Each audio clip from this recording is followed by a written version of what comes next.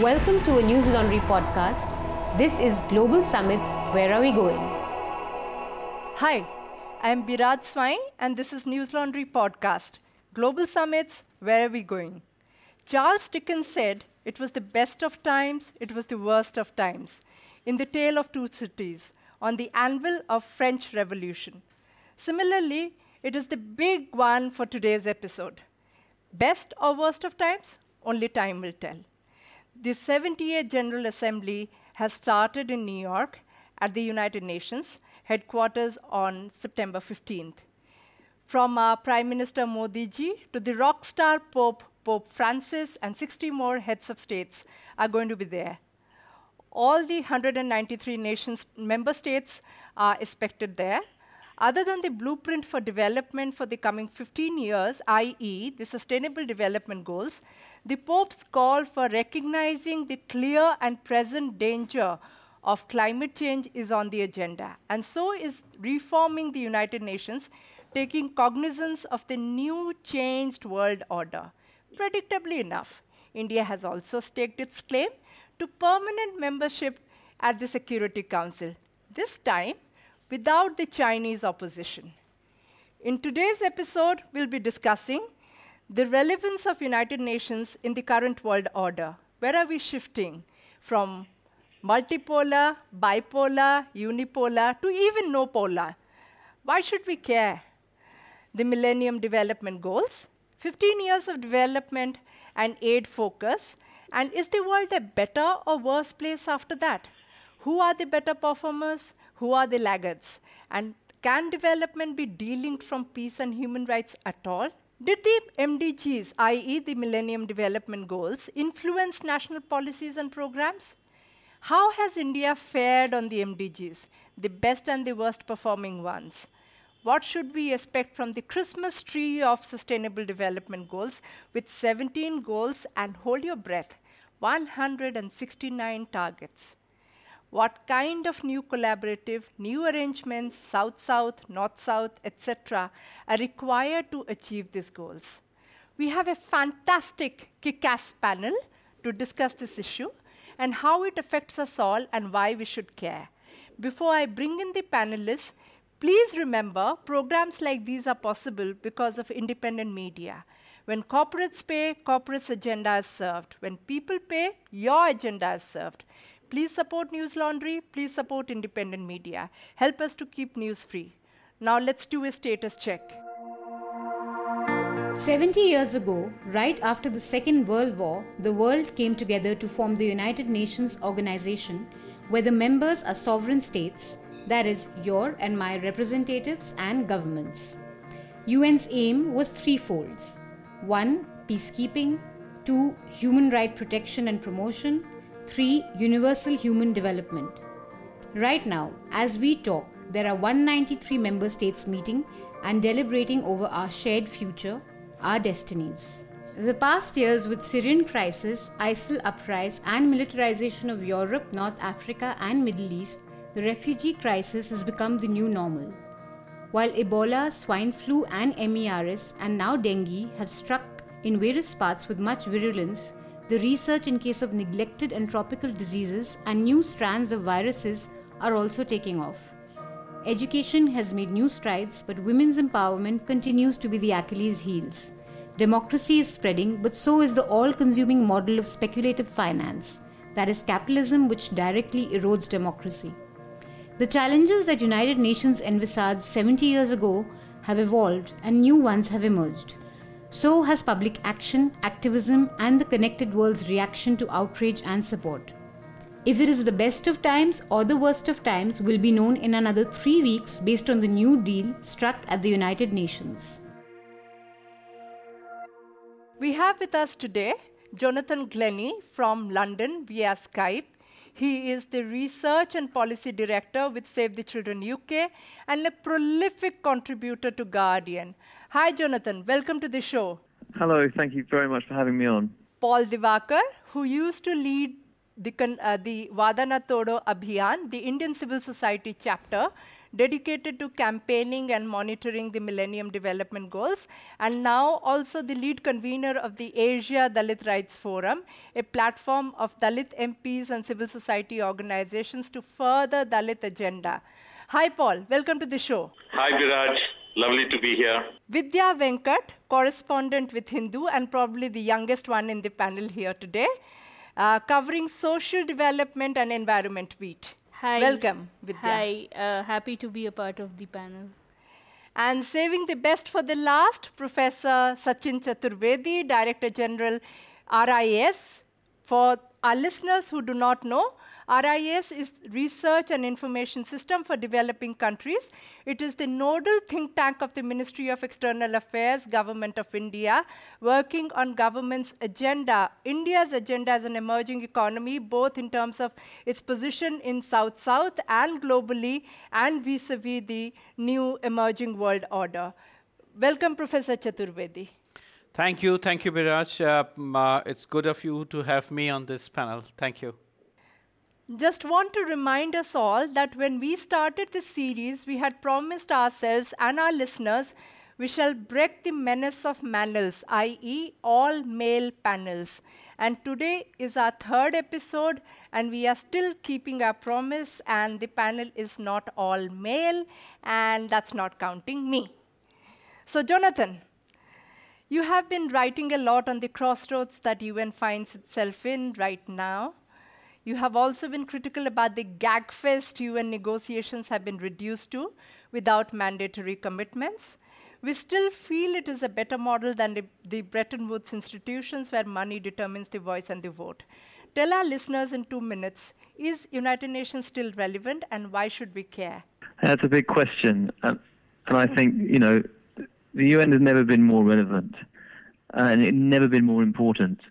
I think sometimes when people look at multilateral negotiations and point out how difficult they are and how sometimes they don't produce brilliant outcomes, and I'm as critical as anyone else, they then move on from that and say, well, therefore multilateralism is no longer important. Look, it doesn't work. Well, it's all we've got. There's no better model than countries sitting down and trying to negotiate and trying to improve the world through collaboration. The other option is simple competition and breakdown. So more than ever, we need to invest in multilateralism. More than ever, we need to invest in the United Nations. What is emerging at the moment, these Sustainable Development Goals, is something quite brilliant, in my view, quite new, original, which I think over time will transform the way we think about our world, which we've split up into developed and developing and are now rolling back from that.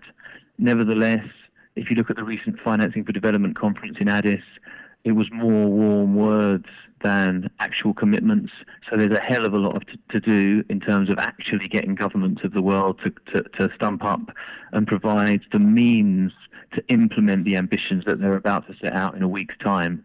But like I say, more than ever, we need to push multilateralism and believe in it, because the other option is too disastrous to contemplate.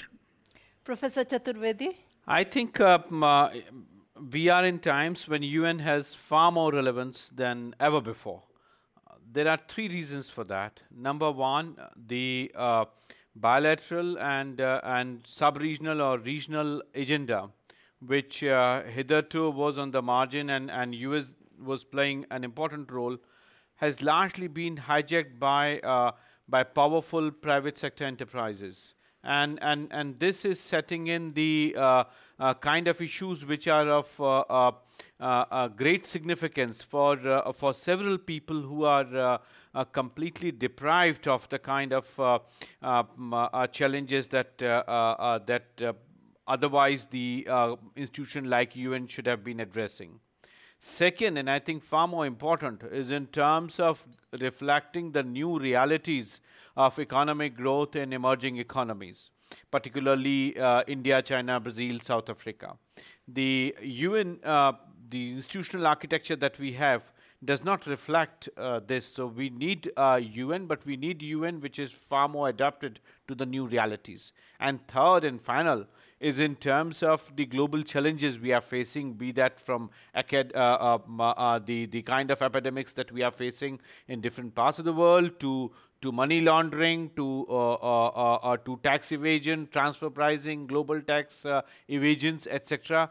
They require multilateral efforts. So from these three perspectives, I think UN and a resilient UN is a greater need of the times. Thank you. Paul?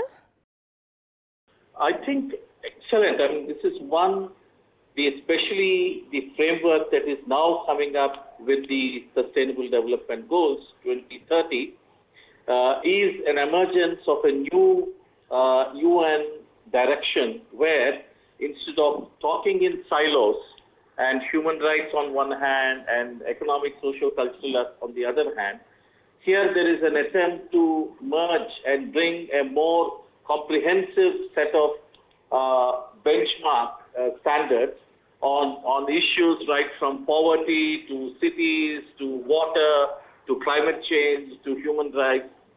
This is an excellent mission in terms of a framework that has been developed. Of course, it has watered down what UN has already said in many of its either conventions, charters, and several of its other monitoring mechanisms. That strengthening of this framework, I think, is a real challenge, but definitely it is the need of the hour. Vidya, you've been writing copiously since the last few weeks. Yeah. Your take? I mean, I think all of the panelists here have been a bit upbeat about the UN and what it can achieve. But, I would like to throw a spanner in this thing and perhaps, try and play a bit of a devil's advocate here. I feel that the UN, especially when I look at the draft of the Sustainable Development Goals, I think they are being too expansive and ambitious. And given the track record of the MDGs itself, the fact that a few development experts in New York and Washington sat and decided what other countries of the world should do, and according to a recent survey by The Guardian, only 4% of people in the UK even knew what the MDGs are. So while it all looks good on paper, it's all nice to say that we want a better world and we don't want to leave anyone behind, and Indian government also pitching in and sort of framing its policies at home, aligning it with what the SDGs are saying, like Sabka Saath, Sabka Vikas and kind of thing. It's all good, but to what extent is it really making a difference? I think that is what we should be thinking. As far as the UN is concerned, the permanent five who sit there, they are the ones calling the shots.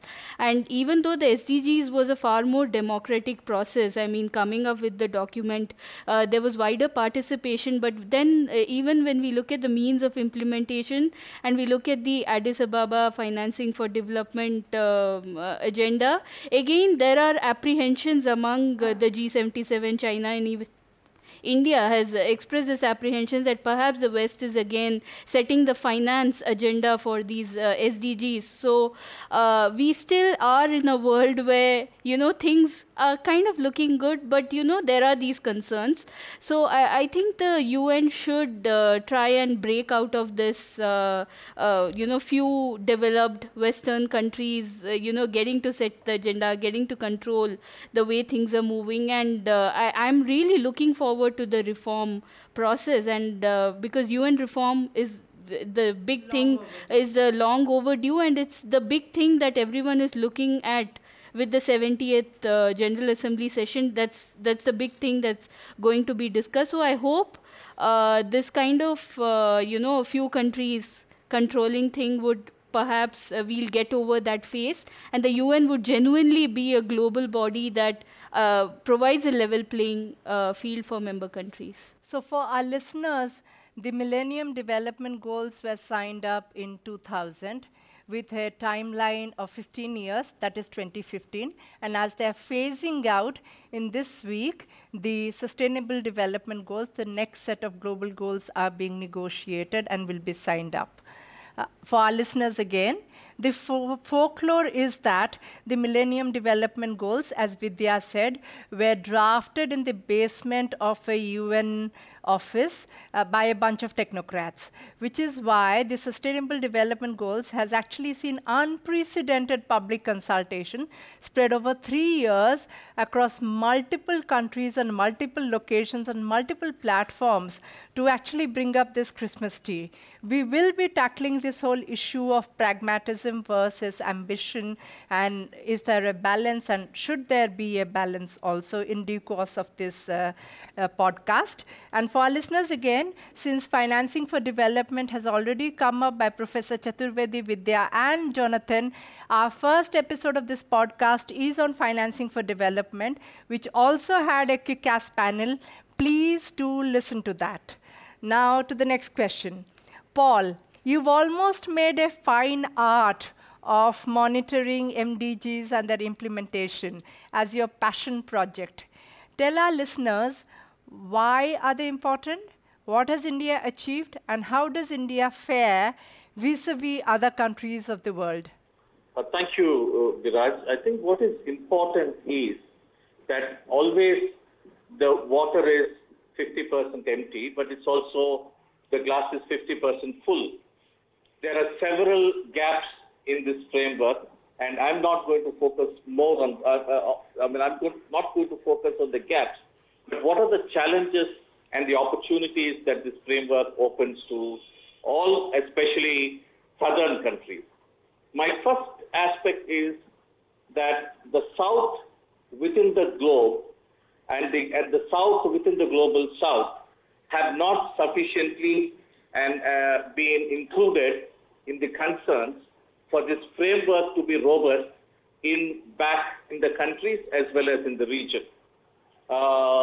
Just citing one example, the aspect of discrimination based on work and descent, which is very different from the Eurocentric forms of discrimination, which looks at only race, color, and other visible forms.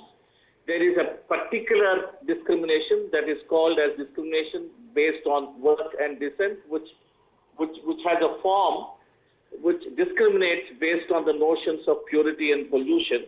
And this is present right from Japan, where Buraku community is affected, to the Dalits in the worst of Asia, especially South Asia, to tribes, certain tribes of discrimination within countries like Senegal, to Quilombo in Brazil, in Latin America. So you're talking about a very wide form of discrimination, which has affected fundamentally access to human rights, access to services, access to several aspects of financing, which is needed for the overall development to ensure that we achieve these goals. Now, this aspect has not been touched at all.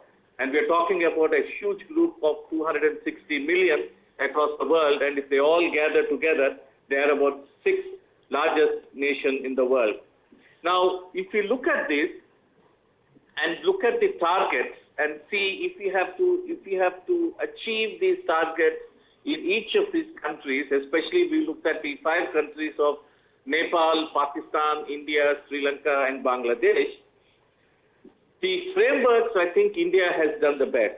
India has got the framework. India has got the fundamental rights for exclusively these communities.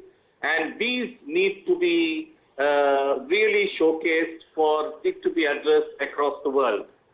And especially in South Asia. And if you look at after India, probably Nepal has some beginning to come with some kind of a framework. I'm talking about anti-discrimination, affirmative action that is needed, and substantive equality that needs to be practiced in access to education, access to employment, and in access to political representation. And these we have felt, and we looked at both the aspect of law and governance, we looked at market, and in all the private sector aspect, especially in the areas of recruiting, in workplace, in supply chain, and in financial inclusion. There are wide gaps, including India, that certain policies need to be put in place and implementation has to be enhanced. So we have looked at the targets and said what are the mechanisms that are available in each country and what further needs to be challenged, which we can overcome the barriers to achieve these goals across these nations. So, Paul, in one sentence, just tell me, is this a mixed performance, good, bad, ugly? I think it is good in terms of identifying this as an issue. It is good in terms of having certain policies in place. The challenge is now implementation and seeing that these policies do take an effective place in these countries. So certain policies are there, it's excellent. The mechanisms need to be a little bit more robust and implementation has to be improved quite a lot. Vidya, you've been writing and your skepticism breathes from there. Your take? Yeah, well, basically, I mean, with the MDGs, if you look at the way India has performed, there were 8 goals of the MDGs, and as per a UN assessment, only 4 of the goals were achieved. And even if you look at the goals that we say that we have achieved, there is a lot of confusion about how authentic that claim is. For example, poverty. I mean, we all know that India's poverty line is famously called the Kutta Billi line, it's like one can barely survive on that poverty line, like some $1,000 for the urban poor and some 500-800 rupees for the rural, or some range like that. I may not have got the exact figures correct because I'm quoting it from memory. For our listeners, since this is an explainer series, this is a really important point Vidya is making. Some of the definitions of the goals are so diluted and ultra-conservative that just being barely alive means that you're meeting the goal. Hunger is a classic example. In 2012, the Roman Triad of Food and Agriculture Organization, IFAD, and World Food Programme came together and put the hunger definition calculation at 1800 calories. 1800 calories is barely enough for an adolescent young adult having a completely sedentary life. All of us know poor work hard. In tropical sunny conditions, they work much more harder. The body heat loss is much worse. In Anantapur, Telangana area, a manual worker almost loses 3,700 calories in daily wage work. So an 1,800 calories is actually a cruel joke. And then to say that we've reached the hunger goal by this ultra-conservative number is a joke on the everyday living reality of the most marginalized, as Paul was talking about, the South amongst the global South. Same as Vidya said, the poverty line definition, they're so diluted, they're almost destitution line. 26 rupees per person in rural India, 32 rupees per person in urban India are almost destitution line. Let me do a shameless plug. In News Laundry, I have written your host, Biraj Swai. I've written 3 pieces on why it's time to vandalize mainstream economics and statistics and reclaim mainstream economics and statistics to speak with the living and lived realities of the poor and the hungry. And hence, once we start doing that exercise, the meeting of Millennium Development Goals will also be revised. In fact, back to you, Vidya. Yeah. In fact, thank you, Biraj, for explaining it in that kind of detail. In fact, India has not met even the MDG's hunger goal. As far as the MDGs were concerned, one of the targets for India was to halve hunger, halve the proportion of hungry people. And we haven't managed to meet even that goal. So even with that conservative definition, we haven't even managed to meet that. So I think that says a lot about, setting ambitious and high-sounding goals and targets. But you need commitment on the ground to work to make them a reality. And, I think that is where my concern comes from, that, we sign these agreements. India, Narendra Modi is going to New York to attend the UN General Assembly. He's going to sign the SDGs agreement. But the truth is that even at home, we don't have the preparedness we couldn't meet the 8 goals and the 18 targets of MDGs. In fact, even the 18 targets, India chose to implement only 12. Because we realized that as a nation, we could only do justice to those 12 targets. And now we are going to commit to, implement the 17 goals and the 169 targets. This is where my concern really is, that on the MDGs, we haven't really done. So, Professor Chaturvedi, you actually don't have a luxury of skepticism. You can only work with all these limitations and still make it happen. Exactly. What are your thoughts now? I think we would have to appreciate the fact that, and as Vidya rightly mentioned in the beginning, that MDG, they evolved wherever they did. They were alien to most of the developing world, including India. And I think last 15 years, world has really changed. And as I've been saying, that the electoral politics in most of the South, particularly after Arab Spring or whatever you say, awareness among masses has multiplied many times. And as a result, there is huge pressure on the system to perform. And state after state, we have seen the governments which haven't performed on social indicators, on infrastructure, have been wiped out completely. So as a result, public expectations have multiplied. And what these expectations are?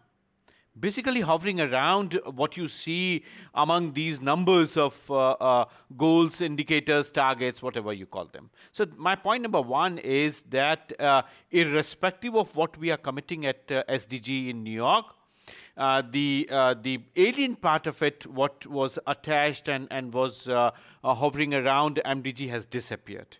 Irrespective of what we do at international level, we find a huge convergence in domestic agenda and international commitment, which is happening for the first time. Neither in WTO nor in WIPO, we had such huge convergence. On the contrary, what we committed at WTO, governments back home had no face to tell people in reality what they have committed themselves for. There was an industry of spin doctoring. Absolutely. So that thing has gone. It has evaporated. It's transparent. There's clear convergence. So development agenda in urban India, development agenda in rural India, you find aspirations converging. You find issues related to tax evasion, transfer pricing. This anger against business is very much there. But now my point is that the government as well as UN have realized this role of societal stakeholders who have to deliver. Government, which in case of MDG was the only one to deliver. Here, role of civil society, role of industry, corporate social responsibility, etc. have been combined. And this combined force is huge. Now, question is, you have identified these actors. Who would enable them to deliver? That's what the issue is. And mind it, that the role that targets, indicators, goals would have this huge maneuvering space. So don't go by 169, 17 numbers alone. We have maneuvering space. We can prioritize them. Each state can prioritize. Nation as a whole can prioritize what you have to report on, what you don't want to undertake. It doesn't matter. So I think comparison between MDG and SDG would have to be very nuanced, very careful. Sweeping comments would not help. Jonathan, your take. Did MDGs matter, and did they cast a long shadow on the national policies and programs? And is the world a better place thanks to the MDGs 15 years later?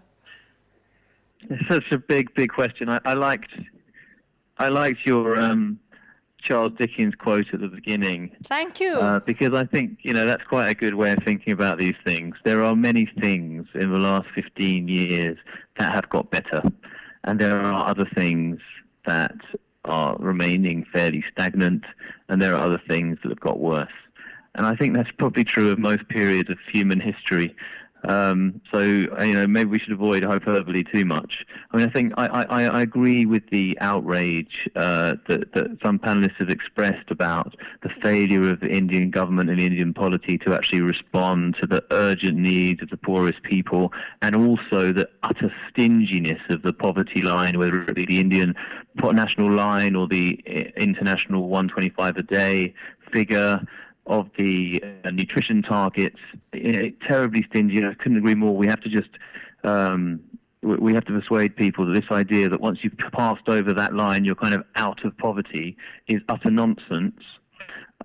Nevertheless, there are some targets, just to defend the MDGs, which are more substantial. In other words, reducing maternal mortality, reducing child mortality. Now, those really are substantial targets, and we have seen great progress globally in the last 15, 20 years on those issues. We've also seen great economic growth in a number of countries, and poverty has gone down in many countries. Is that related to the MDGs as such? Well, I think we have to be really careful not to exaggerate the importance of a document signed by heads of state in New York. I think the most important things are national and local campaigns and political movements. Actually, technological advance is a huge part of the reason why progress has been made on, especially in health, but also in other areas. And I think the most important thing to realize about whether it's the MDGs or the SDGs is that it's a small part of the momentum that we need to build to persuade those in power to improve and to actually build movements for change. Is a document in New York gonna change everything? Of course it isn't. And when people build it up as if it's going to change the world, next week, that's clearly nonsense. But is it going to be part of something? Can peer pressure among countries help? Yes, I think there's evidence that it can. People and countries care about how well countries next door are doing. Can it help advocates if something is written down that they've signed up to on reducing mortality or on improving governance or on reducing climate emissions and those kind of things? Is it helpful? Yes, it is. Is it going to change the world? Probably not. Let's not overemphasize the importance of this, but let's not underemphasize it either. This document, just like the UN Declaration of Human Rights, in my view, is a powerful vision for the future of our world, for a much better world. Do we fulfill the UN Declaration of Human Rights? No. Is it useful to have it, to wangle in front of governments' faces when they get it wrong? Yes, it is useful, and it's really relevant. Thank you, Jonathan. For our listeners, again, while as a moderator I should not be taking positions, I think there is a consensus around the table, and I definitely do agree with my body of work in development, is that the body of document, be it MDG, SDG, or as Jonathan said, UDHR, they do provide citizenships and civil society and every engaged stakeholder in the government and government systems to actually benchmark their own country narrative to the best. The fact that the official development assistance is still frozen at 0.7% of the gross national income of the richest countries of the OECD, Organization of Economic Cooperation and Development bloc, is a matter of great concern for all of us. India has been fighting that battle also, and we're also living in the post-2008 meltdown world. As Professor Chaturvedi said, the world is changing fast, and a lot of these challenges are evolving and re-scripting themselves.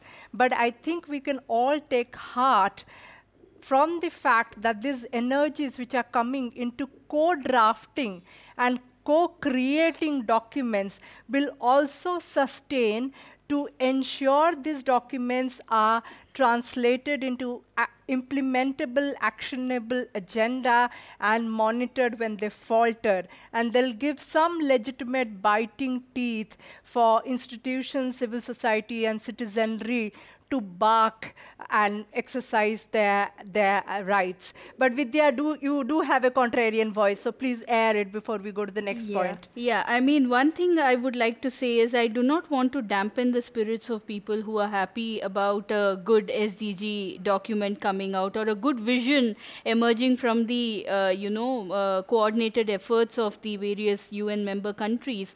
But then if you look at the vision and the reality, there is a gap right now, which we need to acknowledge, and we have another 15 years to go, so 2030 is when the SDGs expire. So by then I think there has to be an effort, because if you look at the way the developed world is functioning right now or behaving right now, what they are signing on these documents and what they are declaring is very different from what they are actually doing, and actions unfortunately speak louder than words. For example, you look at the WTO ruling against we have India. We have 2 more episodes dedicated to WTO, so we'll not get into WTO now. But I think the point being made is important. That is 3 things. Number 1, in the process of United Nations, making many of the summits gag-faced, talking shops, is it also undermining its own importance? Because a lot of the summits are the ambitious, aspirational goals, and they're not mandatory minimums. So if we do not have negotiable mandatory minimums, if we do not have country governments signing up and pledging and delivering on some things, then they do become talking shop and gag fest. And any platform which is continuously allowing those gag fests to happen results in also undermining its own self. And we've seen in the last few years the number of gag fests increasing and the mandatory minimums decreasing. The axis between the north and the south, the developed and the developing, has been ratcheted, but now with the power center shifting, especially after the post-2008 meltdown world, there is way more flux and way more shifts. And India is also being expected to shift, at least punch at its weight, if not punch below its weight. So I think there are all those geopolitical realities and international political economy that we have to deal with. And again, a shameless plug, we are going all the way till January. We'll have 2 dedicated episodes on World Trade Organization. We'll have 2 dedicated episodes on climate change. And I can assure you it's going to be great fun to rip them apart. So please stay tuned. Now to the next question. Jonathan, are you disappointed with this 0.7% ODA commitment not being touched, and the fact that so many countries are yet to even reach it? So where is the financing for this 17 goals, 169 targets Christmas tree coming from? And what are your thoughts about that? Because also internal revenue streams, as even Professor Chaturvedi said, illicit financial flows, tax evasion, all of that, part of plugging it is also to jack up the revenue to put into development finance. But your thoughts, since you are in the unique position of sitting in London, but wearing on your shirt sleeves the agenda of the South, the fact that 0.7% ODA has not been touched or has not been scaled up. Well, yeah, I mean, it's a good point. I mean, again, going back to your question, is it the best of times or the worst of times? I think in terms of outcomes, like I said, it's a mix. In terms of where we are in terms of the global context for agreements such as this and for commitments to be made, it's not a good time. So whereas in 2000 the MDGs were emerged in an economic context where certainly the richer countries in the world were feeling very well, and aid more than doubled, and I think it's probably tripled in the last 15 years. Now, since the global crash, or certainly the crash in the West, it's not a good time to be asking countries for more money. That's not something I support. It's just a reality. Nevertheless, and one has to recognise that the UK has met for the first time under a Conservative government the 0.7% target. What's the lesson there? That decades of campaigning has finally worked. This is the culmination of a long, hard road for British civil society, and we've finally got what I think is a historic step forward, which is that legally the UK is now committed to reach 0.7 every year. Now, having said all of that, it's really, really important to emphasize that aid is not the answer to financing the SDGs. In a country like India, aid has been a tiny percentage of India's GDP for many years. An increase in aid will be almost irrelevant to whether or not India reaches its SDGs. And I actually think aid can be very useful in India as a kind of catalytic role to support civil society, to support innovative approaches, to support a whole bunch of things, possibly especially in regional areas that are not doing very well, remembering that India is such a divided country. But in terms of quantity, aid is irrelevant pretty much, and the same is true for many countries around the world. So yes, aid is going to be important for the poorest countries, and we need to keep the pressure on to increase it. But the most important thing is to focus on countries developing their own tax base so that they have strong and full exchequers that they can spend ideally as equitably as possible and as progressively as possible to support education, to support health and other functions of the state. And that's the area that we need to focus on. And we've heard people talking already about tax evasion and the way that attempts by countries to develop their own tax base are constantly undermined by an international financial system that is working against them, by a trade system that is working against them. And they're the most important things. And yes, I agree with those that have said that there are areas that the rich world, yes, has begun to talk about. Again, the culmination of many years campaigning. At Addis, we saw much more talk of tax and domestic resources than we would have done in Monterey and previously. So, we're stepping forward in terms of actually putting these issues on the agenda. When it comes to actually turning round and getting actual policies and change, well, we're up against huge power. We're up against big business. We're up against powerful people that do not want to change. So, let's not be too hard on ourselves. Let's keep up the struggle. Let's keep up the campaign. Thank you. We have Paul and Professor Chaturvedi leaving us, so we would like to take their final words from both of them. Professor Chaturvedi, you come with the express mandate of not just building the knowledge base for the Global South, but also working with the civil society, localizing the SDGs and making it a citizen's agenda. One question. First, what are your expectations from this summit? And second, how do you expect going forward this whole creative collaboration of working with civil society and citizenry will work out? Thanks, Meja. I think it's extremely clear the outcome of the summit. We already have a text of declaration which is adopted by all the countries. It is clear text, no negotiations on that. Then second is this issue of 17 goals, which is also very clear. So once heads of the states are going to endorse these two clear documents, the onus would lie on the UN Statistical Commission to come up with the indicators. The exercise, which would go on for next 3 months, by February we are expecting everything to be frozen. From that point of view, I think awareness at the local level would be extremely important. You very rightly said that we would have to localize, and somehow the disconnect that we see, particularly in India, of our global commitments and our local development agenda, that we would have to plug in. And somehow, without the help of, we don't require money, as Niti's CEO has been saying, that money is not a problem.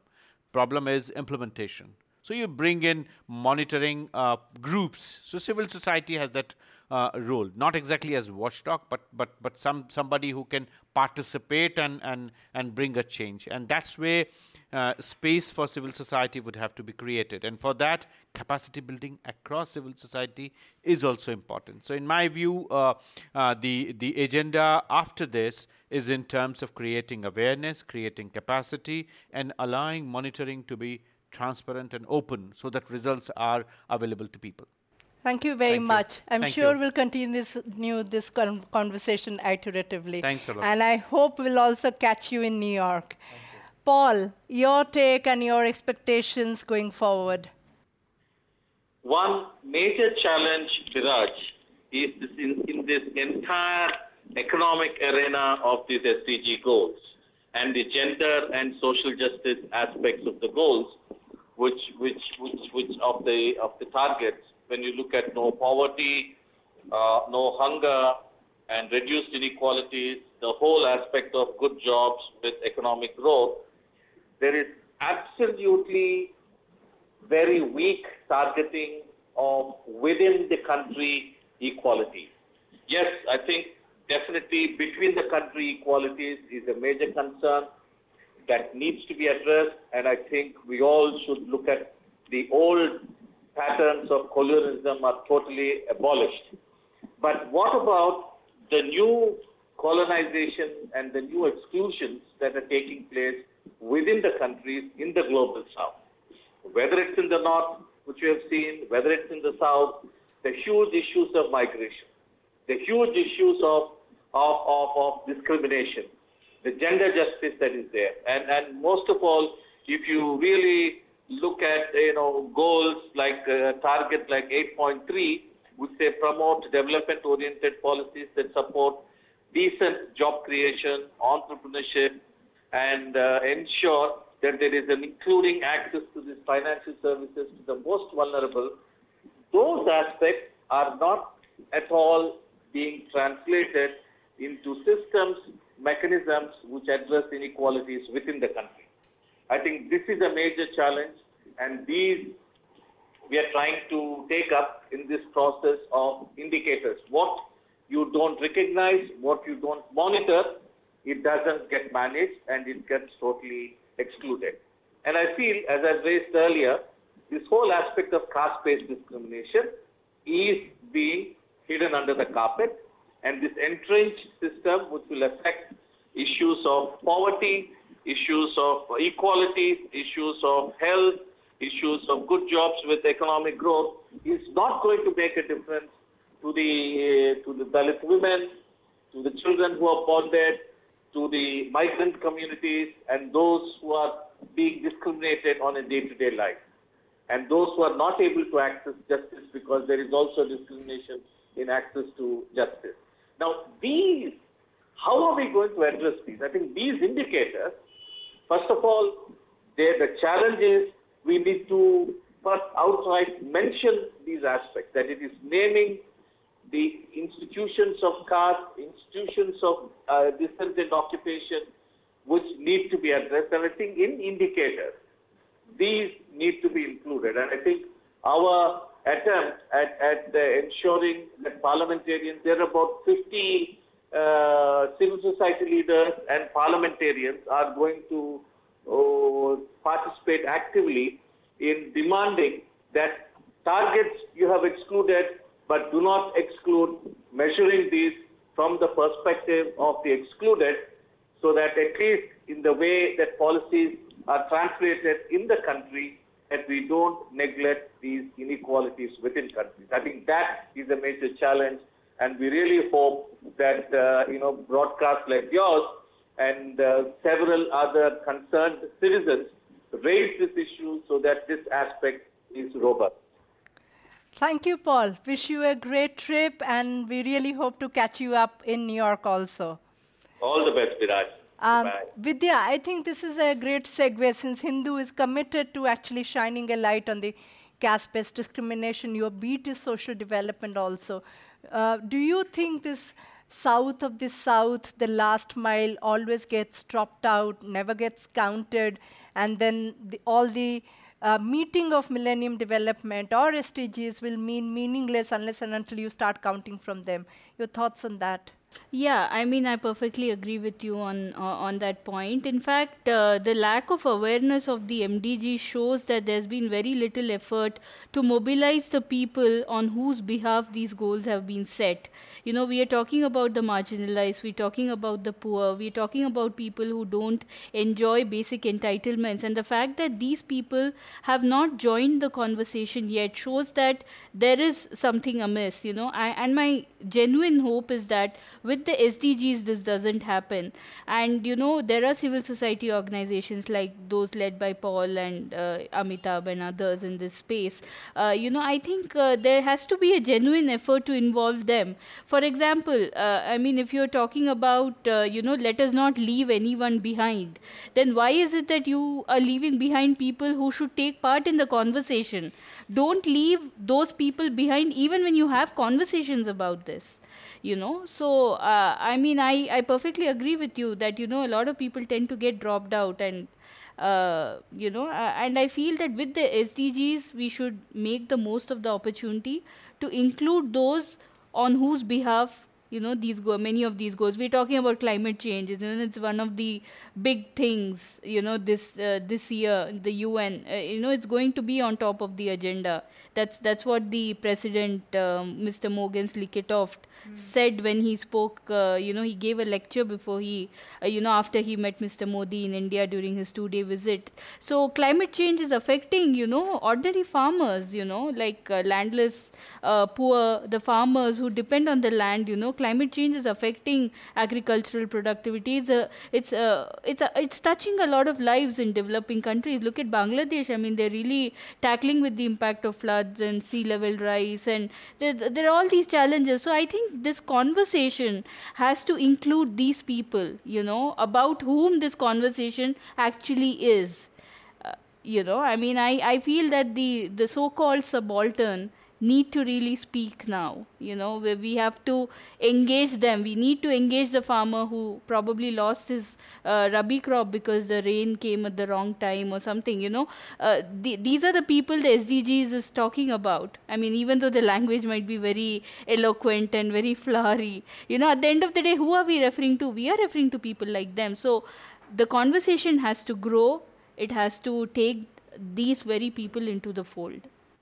So for our listeners, again, something that Vidya said is historically what democracies and taxation principles and public finance has been fighting for. That is, nothing about us without us. No agenda, no deal to be finalized, no policy to be made without our voices and our participation. And explainer, Rabi is the season of crop, which is sowed from June and it's harvested in late December, November. And because of the erratic climate conditions in India, we've had not one but 2 spells of both the crop cycles having been hit very badly, with a spate of farmer suicides, with a spate of agrarian crisis. So when climate skeptics can sit in the ivory tower and challenge and continue to challenge if climate change is a notional issue, is it a paid for business agenda, the impact is here and now, very real, from farmer to fisher folk, and the ones in the last mile, the ones at the margins get hit most. In fact, again, explainer series, the latest intergovernmental panel on climate change report, IPCC report, does say that South Asia is going to be hardest hit by the climate disasters, by the freaky weather conditions and the erratic climate patterns, and India and South Asia are going to be in the throes of food insecurity also. So these are Can I just add a point on that? Yes, please, Jonathan. Yeah. It might have to be my last one because I've got to shoot off. But and your previous speaker mentioned the poorest. I think and I hope that one of the new pieces of language that the SDGs are going to bring in is this language of leave no one behind. Now, how do we make it more than just some simple rhetoric?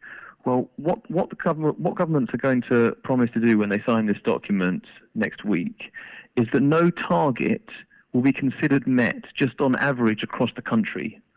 It has to be met by all segments of society. Now, India is a classic example. In terms of child mortality or maternal mortality, some parts of India, some parts of society have already met quite high standards, whereas others are way, way behind the global norm. India could meet an average national target quite easily. But in order to make sure that all groups of society meet what are the maternal mortality and child mortality targets of the SDGs by 2030, that is going to require a huge amount of effort for the bottom 20% in the economic terms to reduce maternal mortality and child mortality to the low levels required by the SDGs. I think that's quite a historic shift. And I think that's something that campaigners in India could take to their government and say, look, this is going to require a huge amount more efforts into the bottom strata of society than you've been putting in so far. Thank you. Would you also like to give some concluding remarks? And are you sort of looking forward to write a reactive after the deal is signed formally?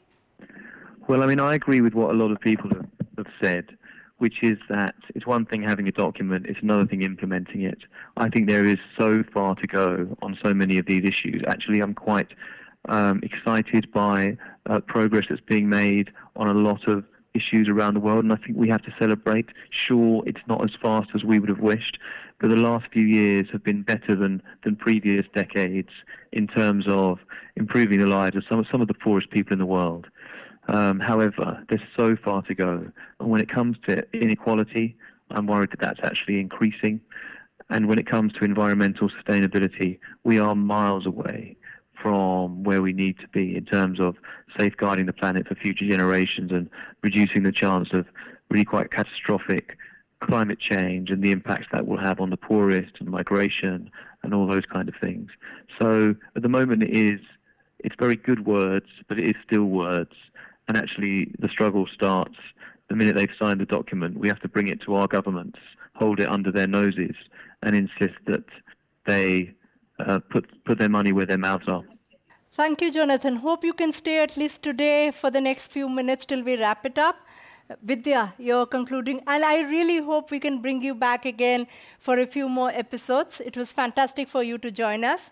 Vidya, concluding remarks? Okay, my concluding remarks would be like, I would like to start with something I mentioned earlier and elaborate on that, is that actions speak louder than words. I think the developed countries who are going to sign on to this ambitious document next week need to live up to what they are promising to do. That means, allow developing countries to get their share of finances so that they can, uplift the marginalized communities in their country. Don't, use these goals or these targets as a tool to harass or, to play dirty foreign policy, like some of the countries are doing right now. They shouldn't do that, and it should be a collaborative effort. And if you look at the global tax regime, for example, the global tax regime right now is pitted against developing countries like India, which lose a lot of revenue, domestic revenue, because the tables are turned against us right now. But that has to change. We need a level playing field, and and I really hope that with the reform process in the UN now setting in motion, this will change, and the SDGs would be more successful than the MDGs. So on that note, again, a shameless plug for the global tax regime. Please do listen to the episode 1 podcast on FFT. India is neither the victim nor the benign player in the global tax regime game. And we are definitely punching above our weight, and we are also partly responsible for the mess also. But having said that, thank you for staying with us. This was our curtain raiser on the Sustainable Development Goals Summit, which will determine our shared futures and destinies for us and our children for the next 15 years. We'll bring a post-summit reactive from New York too. As for why we should care, we live in an interconnected world, from finances, goods, trades, humans, to even diseases and viruses and values. Everything is flowing without borders, across borders. Hence, we need to care, because we can't turn the clock back and go back to our isolated hermitage. But we should also care, because this is our real chance to influence the global narrative for the better, for our fraternity, brotherhood, or even sisterhood, sorority, to shine and speak, as all the panelists said. Thank you for listening to News Laundry Podcast, Global Summits, Where Are We Going? We would like to thank our collaborators, Save the Children India, the leading nonprofit dedicated to children, for their support in bringing this program to you. This is part of their global campaign, Action 2015, to build public awareness and pressure on world leaders for Just Global Deals for a Just Future for All. This episode was produced by Karthik Nijavan from Team News Laundry. In the next episode, we'll bring it live, deferred live from New York, a post-summit reactive and the sights and sounds of the Big Apple when the development geeks congregate. Please stay tuned. We would love to hear from you. Give us your feedback, follow us on Twitter, like us on Facebook, and please support independent media so you can decide where are we going. This is Biraj Swain, signing off for News Laundry. Catch all new episodes of Global Summits Where Are We Going on newslaundry.com. Follow us on Twitter and Facebook.